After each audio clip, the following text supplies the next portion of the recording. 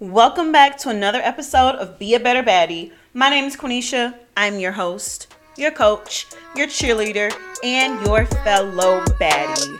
And today we are talking about imposter syndrome. Every episode of Be a Better Baddie, of course, is dedicated to helping women become a better and more self-aware version of themselves. And at the end of each episode, I'll leave you with a reflection question or two to help you process the information you just received. It's the educator in me. Sorry, there has to be an assessment. So today we're talking about imposter syndrome. And I feel like I should add a disclaimer, especially with the direction I am taking my podcast, my entire brand in. I am not a licensed therapist. I am just a baddie with a mic, time, and life experiences. Okay? So if you feel like, obviously I am not giving advice for someone that actually has mental illness. See a therapist if you feel like you need to see a therapist. What I say, you can use it. You could not use it. I'm still going to make this podcast. So, yeah. Imposter syndrome, of course, is something that is one of those popular things. And I never thought it was like a like diagnosed mental illness. So it's not, just in case you did think that. But I remember the first time I felt imposter syndrome, and I didn't know the name of it necessarily. I learned the name of it years after. So the first time I felt like I felt truly imposter syndrome was going to college. And that's when I also got over imposter syndrome for the most part. So I remember sitting in like my classroom the first week of classes, kind of second week, classes start, right? We have syllabus week. Then classes start and we're talking about readings, right? I remember even in my music class, like I've been in music my entire life. Like my mom sent me to the best magnet schools that I could get into for me to study music. So I was pretty knowledgeable about music, and moving into the music classes, everything was very easy for me. But I still found myself not really speaking out in class, right? Or feeling like, I went to a PWI. They were white. Everybody in my class is white. So it's like, all the white kids know everything, So I kind of felt like I don't know. So I found myself studying harder than I did before. And I mean, granted, when you go to college, it's a new academic setting. Most people don't study in high school. And in college is the first time they find themselves actually having to study. But I remember like I was looking over things just to make sure I remembered it, or I was saying it, I was highlighting, I was studying more because I wanted to feel more confident to speak in the classroom. I want to have that same air of confidence as the other students who were just kind of relaxed and just talking. And it wasn't anything groundbreaking they were saying. Like I knew all of that stuff. I just didn't feel confident to say it. So after all of my preparation for the next class period, knew exactly what I was going to say. Like literally, I'm telling y'all, like nobody knows this. I would write down the points I wanted to say in class. Like I'm going to say this, I'm going to say this, and I'm going to say this, because I had been observing and I'm like, okay, this is how they talk. Because sitting in a college classroom, if you've never had that before, like it's a different setting. Like I never had been in a space where it was conversation based. It was mostly a teacher, and at least from my public high school experience, a teacher lecturing to you. You wrote essays, but as far as having a discussion led by the students, no. So once I finally came to the point where I was more comfortable speaking in class after all my preparation, I was like, it just dawned on me, like once I guess my mindset then kind of elevated in a sense. I was like, none of you are smarter than me. Like you're literally not.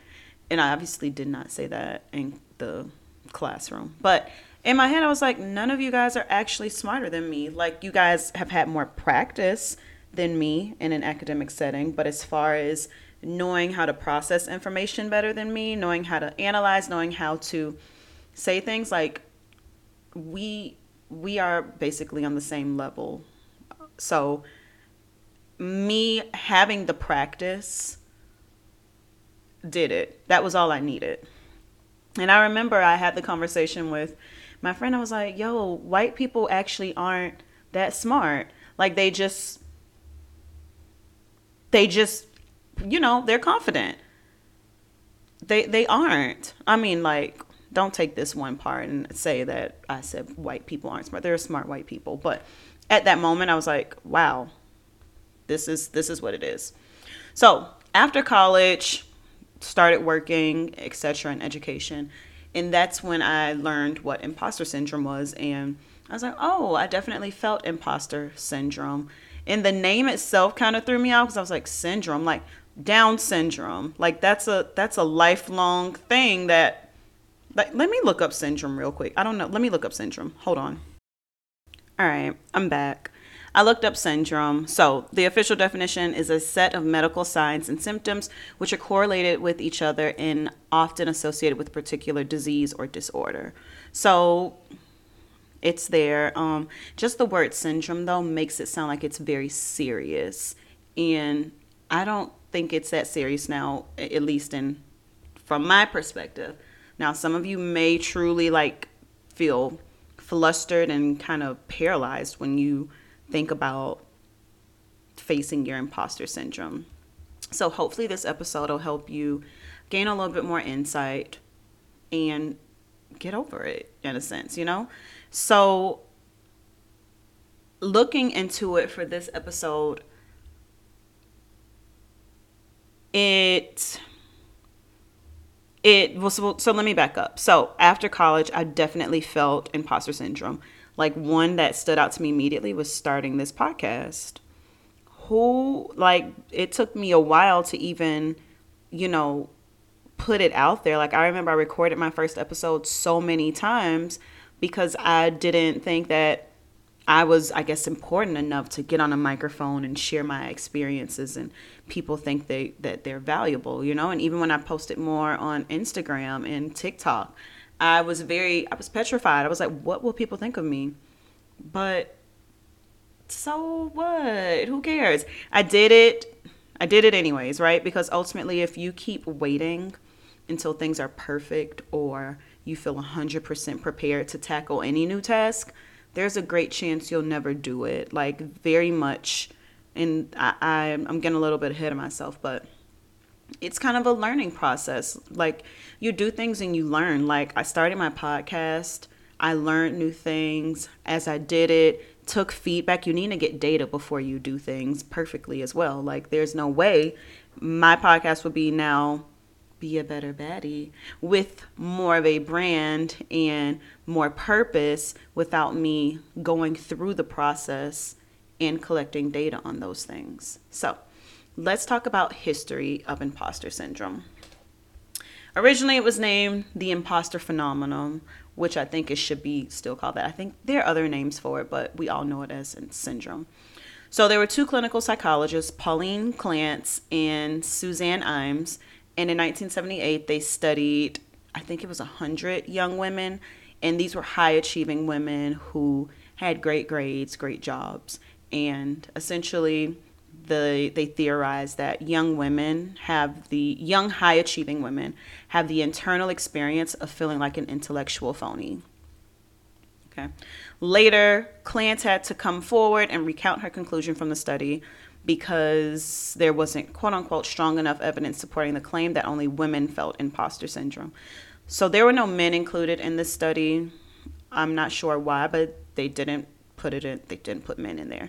But I can tell you right now, if you are a woman, you've sat through a how to combat imposter syndrome seminar, or you've talked about it with your friends. Probably, I don't know what men talk about, but I'm going to make my assumptions because that's what I do here. Men don't talk about that. Like, men are just like, go for it. Even when you look at job postings, they put that little thing there like, hey, we noticed that women and black people and people of color don't typically apply for jobs that they don't 100% qualify for, you should still apply. Because men are looking at that. I feel like I always say this every so, because men, okay, but men are looking at those job posts and they're like, all right, I know how to do Microsoft Word and I know how to analyze data. I'm applying. Even though they only meet 20% of the criteria, they still apply. They still have that air of confidence. And maybe we should be studying them. It shouldn't even be how do you combat imposter syndrome? It's how do you deflate your ego? That's probably what it should be. So over 70% of adults have experienced imposter syndrome at least once in their lifetime. So men and women obviously encounter imposter syndrome, and it's not a diagnosable syndrome. It doesn't require any treatment of sort, but I will say it is a large scale cultural phenomenon. Like, everyone is talking about it. It's everywhere.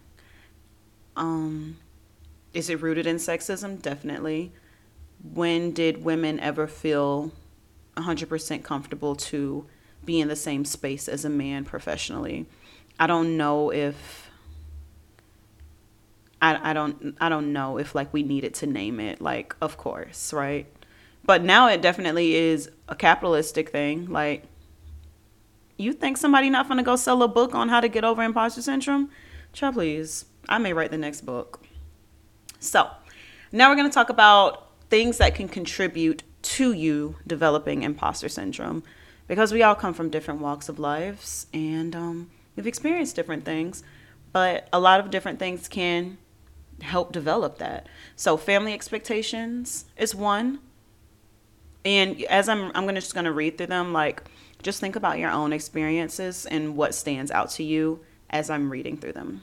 So family expectations, overprotective parents, graduate level coursework, racial identities, attribution style, anxiety, depression, low self-esteem, perfectionism, excessive self-monitoring with an emphasis on self-worth. Okay. All of these, I felt like that when I read these, I felt like I could identify or contribute to at least 80% of these, right? So thinking about the overprotective parent, like if your parent was always overbearing and didn't allow you to try things or do things, then when you become an adult, you don't want to try things or do things because you may be afraid. They're also very related too.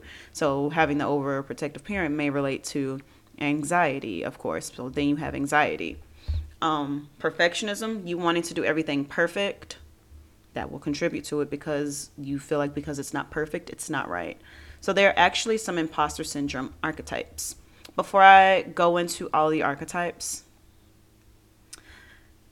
there was this quiz and I was taking it and it was so stupid because a lot of these quizzes are leading. So I'll link the quiz for you in the show notes.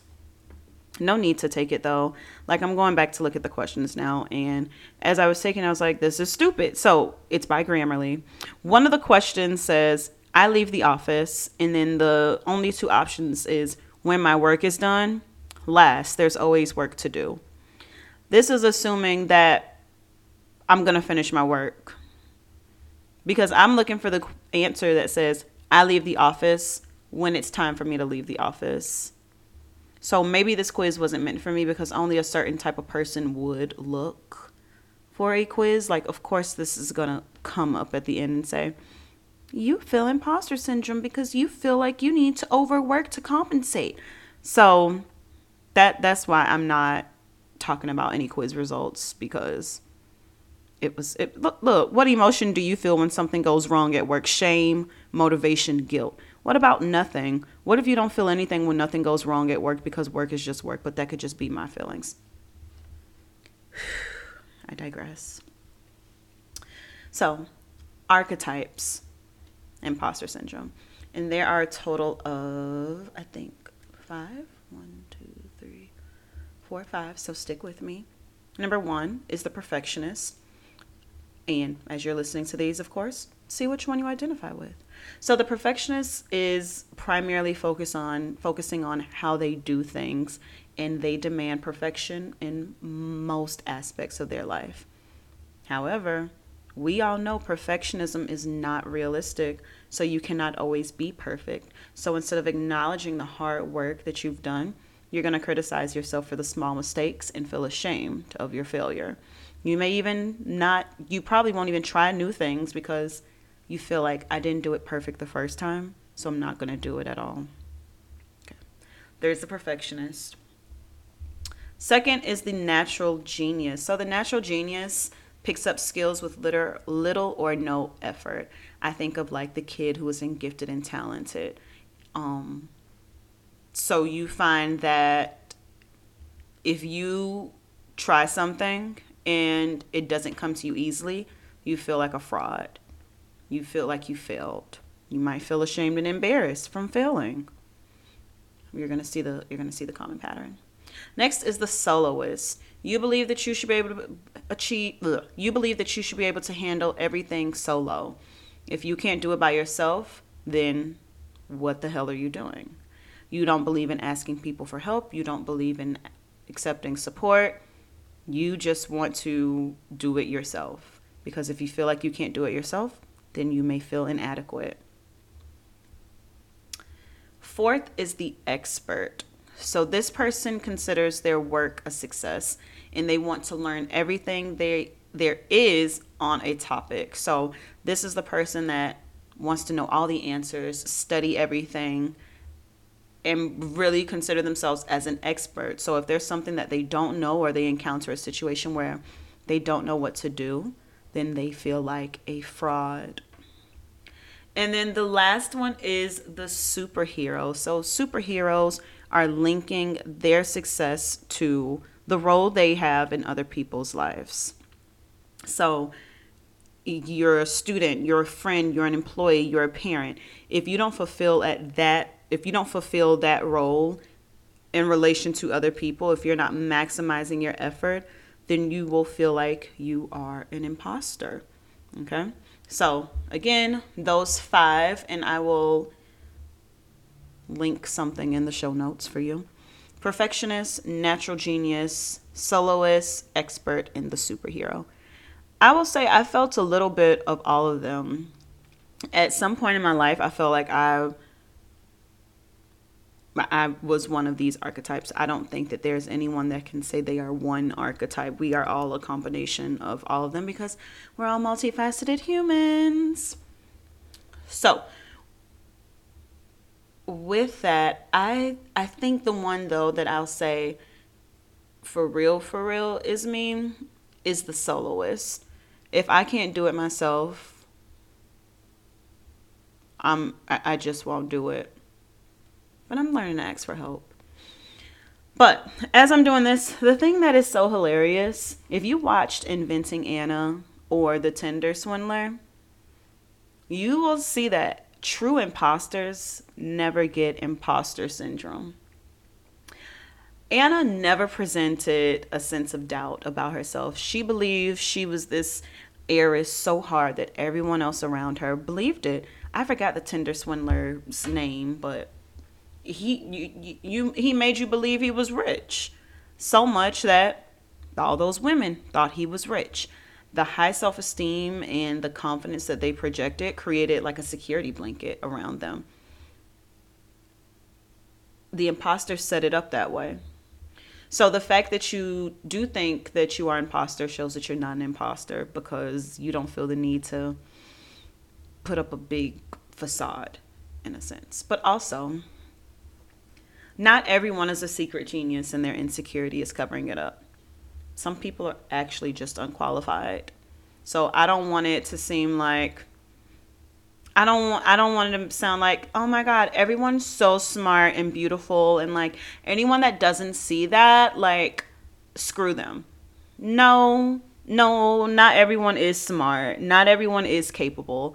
And that's okay. Find the thing that you are good at. That's okay. But that's not my place to judge that.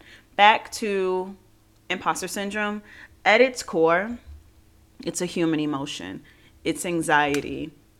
And every single person feels anxiety. I think that it's being sensationalized in this current society because it can sell things, right? But it's that feeling fear, feeling dread, feeling uneasiness, especially when you're around other smart and ambitious people. That's going to happen. That's natural. That's human nature. Whenever people do enter a new phase of their life or they tackle a new task, it's no, they don't know what they're doing, right? Like, think about a parent. So parents come home from the hospital with a baby. They don't know what to do if that's their first child. Like, what? The nurses aren't here anymore to take them? Like, how exactly do we do this? It's a new experience.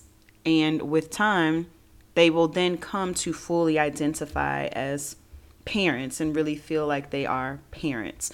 When you get a new job, you don't really know what to do. It's kind of like, I need training. Most people need training at their jobs because jobs are very specific.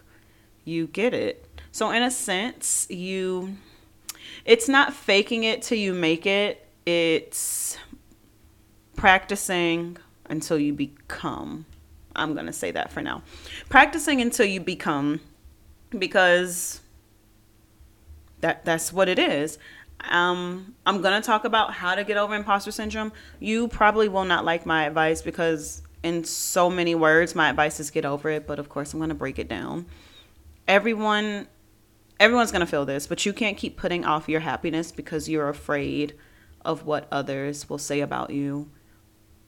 One of my favorite sayings is do it scared.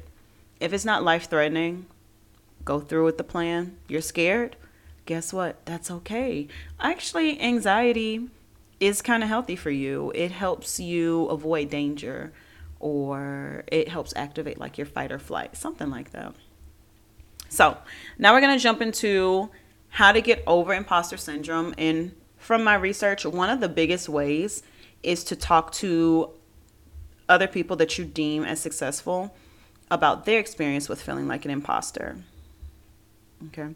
That's the most helpful, but that is also you waiting on someone else to resolve your issues. That's you working on someone else's time, waiting for them to open up or until you reach out to them or for it to come up in a conversation about how they felt like an imposter so you could feel better about yourself. We're not going to do that. We're not going to do that. We're going to get over it ourselves, because at the end of the day, it really is you against you. Other people can't really change how you feel about yourself. So, the 3 ways to get over imposter syndrome. 1 is realizing that failure is normal.